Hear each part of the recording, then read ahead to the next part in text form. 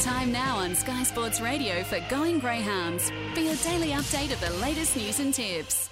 Good morning and welcome to this edition of Going Greyhounds on Wednesday the 11th of November.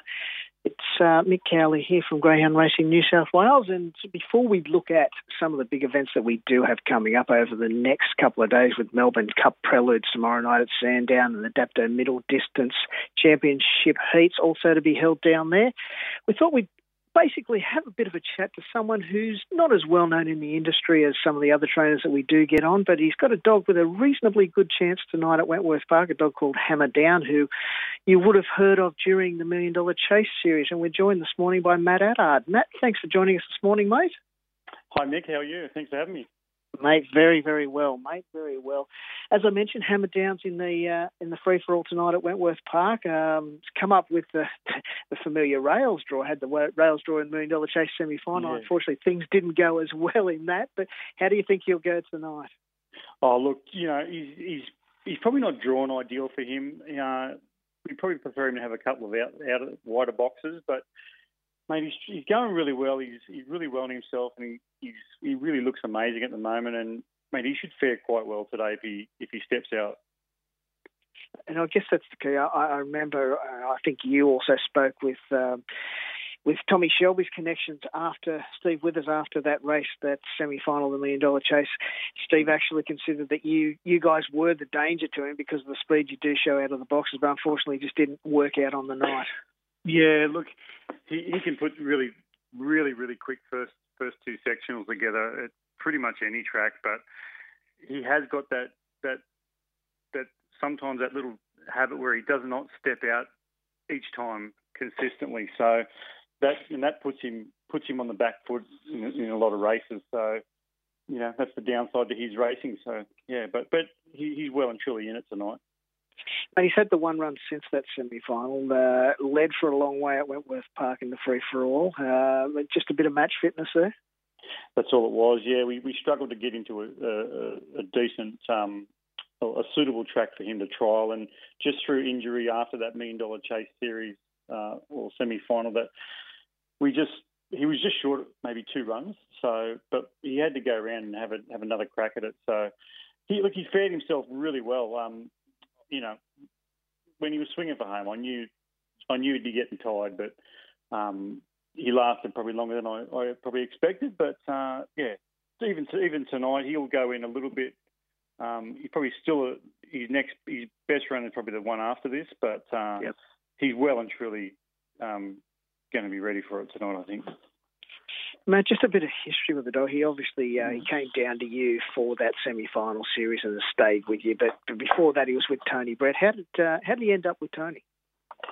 Look, we bought the dog from a Richmond Riches auction probably, I think, about 2017, and he was just a pup at the time and, well bred.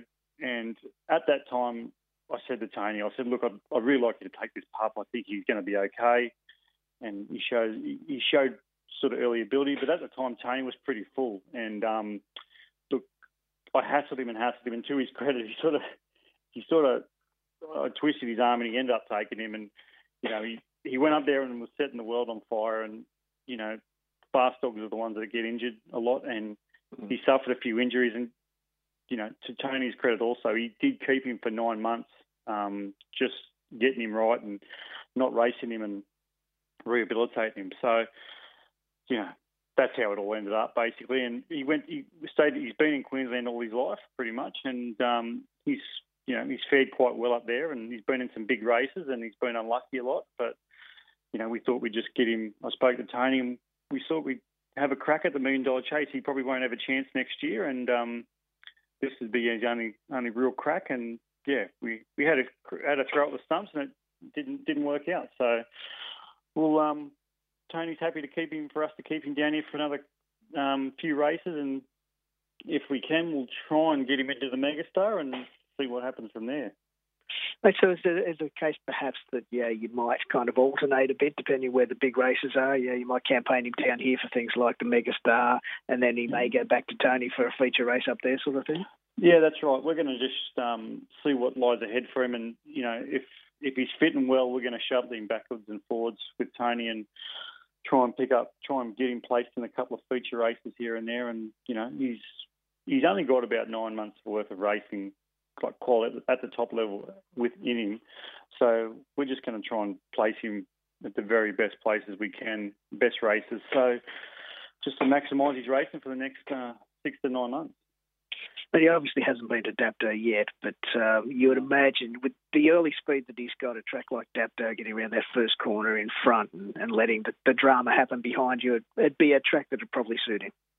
Oh, absolutely, Mick. I think like I said before, if he can step out on any day and at any sort of two-turn tight track, he'll fare himself really well. And he normally rails really good at trials, but on race days, he has had the tendency just to step a little wide off the rail in the first corner, and that does leave him a little bit vulnerable to dogs coming up the inside. But, mate, overall, like if you're out in front, normally he puts sort of 3 and 4 lengths on most fields when he's out in front, and it's hard for him to wind him back in, So, yeah, he'll fare quite well at that track. Mate, away from the racing side of things, you guys are really well and truly into the other side, the breeding, the rearing, that side of things. You've got a property called Bianca Park Greyhounds up at Lidsdale near Lithgow. Mate, tell us a little bit about that. Yeah, look, traditionally I've always bought my dogs from the auctions, and basically I had a lot of dogs rearing at certain places and, this and that. So I ended up buying my own property out at Lidsdale, and it's run under management. One of my trainers, Nathan Bendich, is up there. He looks after all the dogs, and we've got about 3 staff up there working full-time and part-time. So, yeah, like I'm in the meat industry, like the pet food meat industry. So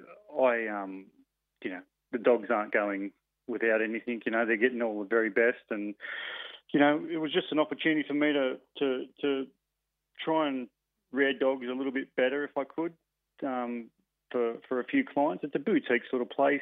We only keep about sort of 50 dogs at maximum, and at the moment we've got about 35 out there. So there's a little bit of room because dogs are coming and going at the moment. But it's something we're trying to sort of do a little bit better than trying to just improve the industry a little bit. We do rearing, we do whelping, and we pretty much do a bit of racing now, So eventually the racing side will sort of move on to a separate property, but somewhere down the track. But that property will just be like a bit of a nursery and a breeding ground, So, mate, I guess that's the key to it too. Yeah, to have a successful dog, it's got to get a good start in life. You can't cut back on things when they're young. You've got to give them premium food, as you said, and premium conditions for rearing and so forth. So you at least give them every opportunity. Yeah, absolutely. Yeah, look, you've got to make sure the dogs, and that doesn't mean my own dogs. It means everyone's dogs, clients, whatever. Any dog that comes on the property needs to come off that property and go to a breaker or its next stage of its career and be ready to go.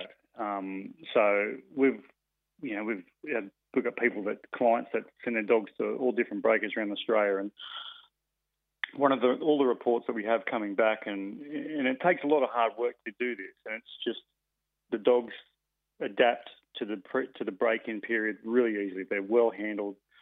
You don't have to. They jump in and out of trailers. They don't really do many things wrong, so it makes the next process for the breaker or the person handling the dog really, really easy. So, and that takes like I said, it takes a lot of work and it takes a fair bit of manpower. But finally, the results are starting to come through now. And this last 12 months, all the pups that got broken in the breakers were raving about them. So as far as handling wise, they might not have been the fastest dogs at the track, but they've all been box work and handling work has all been spot on, So it's good. Mate, I guess the proof of the pudding too is when you get return clients, and you have mentioned that you have got people coming back to you for returns, and that's obviously a stamp of approval.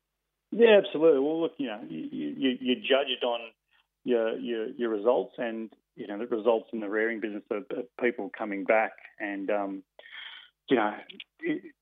like I keep saying, it's a hard gig. Any rearer out there knows it's really hard to do this, and it sort of took me by surprise. I thought it'd be a bit easier, but it's really tricky. And luckily, we've got a handful of clients. We don't just anyone can't just bring their dog there. It's got to be, you've got to have the right mentality and the right idea for the client. And all the dogs come off that property 100%. Well, mate, good luck with that side of the sport, and good luck tonight with Hammerdown. Anyone who is interested can head to biancaparkgreyhounds.com and find out some information and contact details there. And Matt, as I said, thanks for coming on this morning, having a chat, telling us a bit about your setup out there, and also a bit about Hammerdown. And as I said, good luck this evening at Wentworth Park, mate. Thanks, Mike. Thanks for having me. See you at the races, bud. Absolutely, mate. There was Matt Addard, who has Bianca Park out Lithgow way, but he also importantly has Hammerdown tonight at Wentworth Park in the free-for-all. Be very, very hard to beat off the red. Just quickly, we'll just wrap up quickly with the best bets for today. Warhope, race 3, number 4, Fabio Lass. Richmond, race 4, number 6, Latent Energy. And Wentworth Park tonight, race 5, number 2, Freakish Ethics. We'll take a quick break here and then be back with Dave Stanley a bit after 11 o'clock.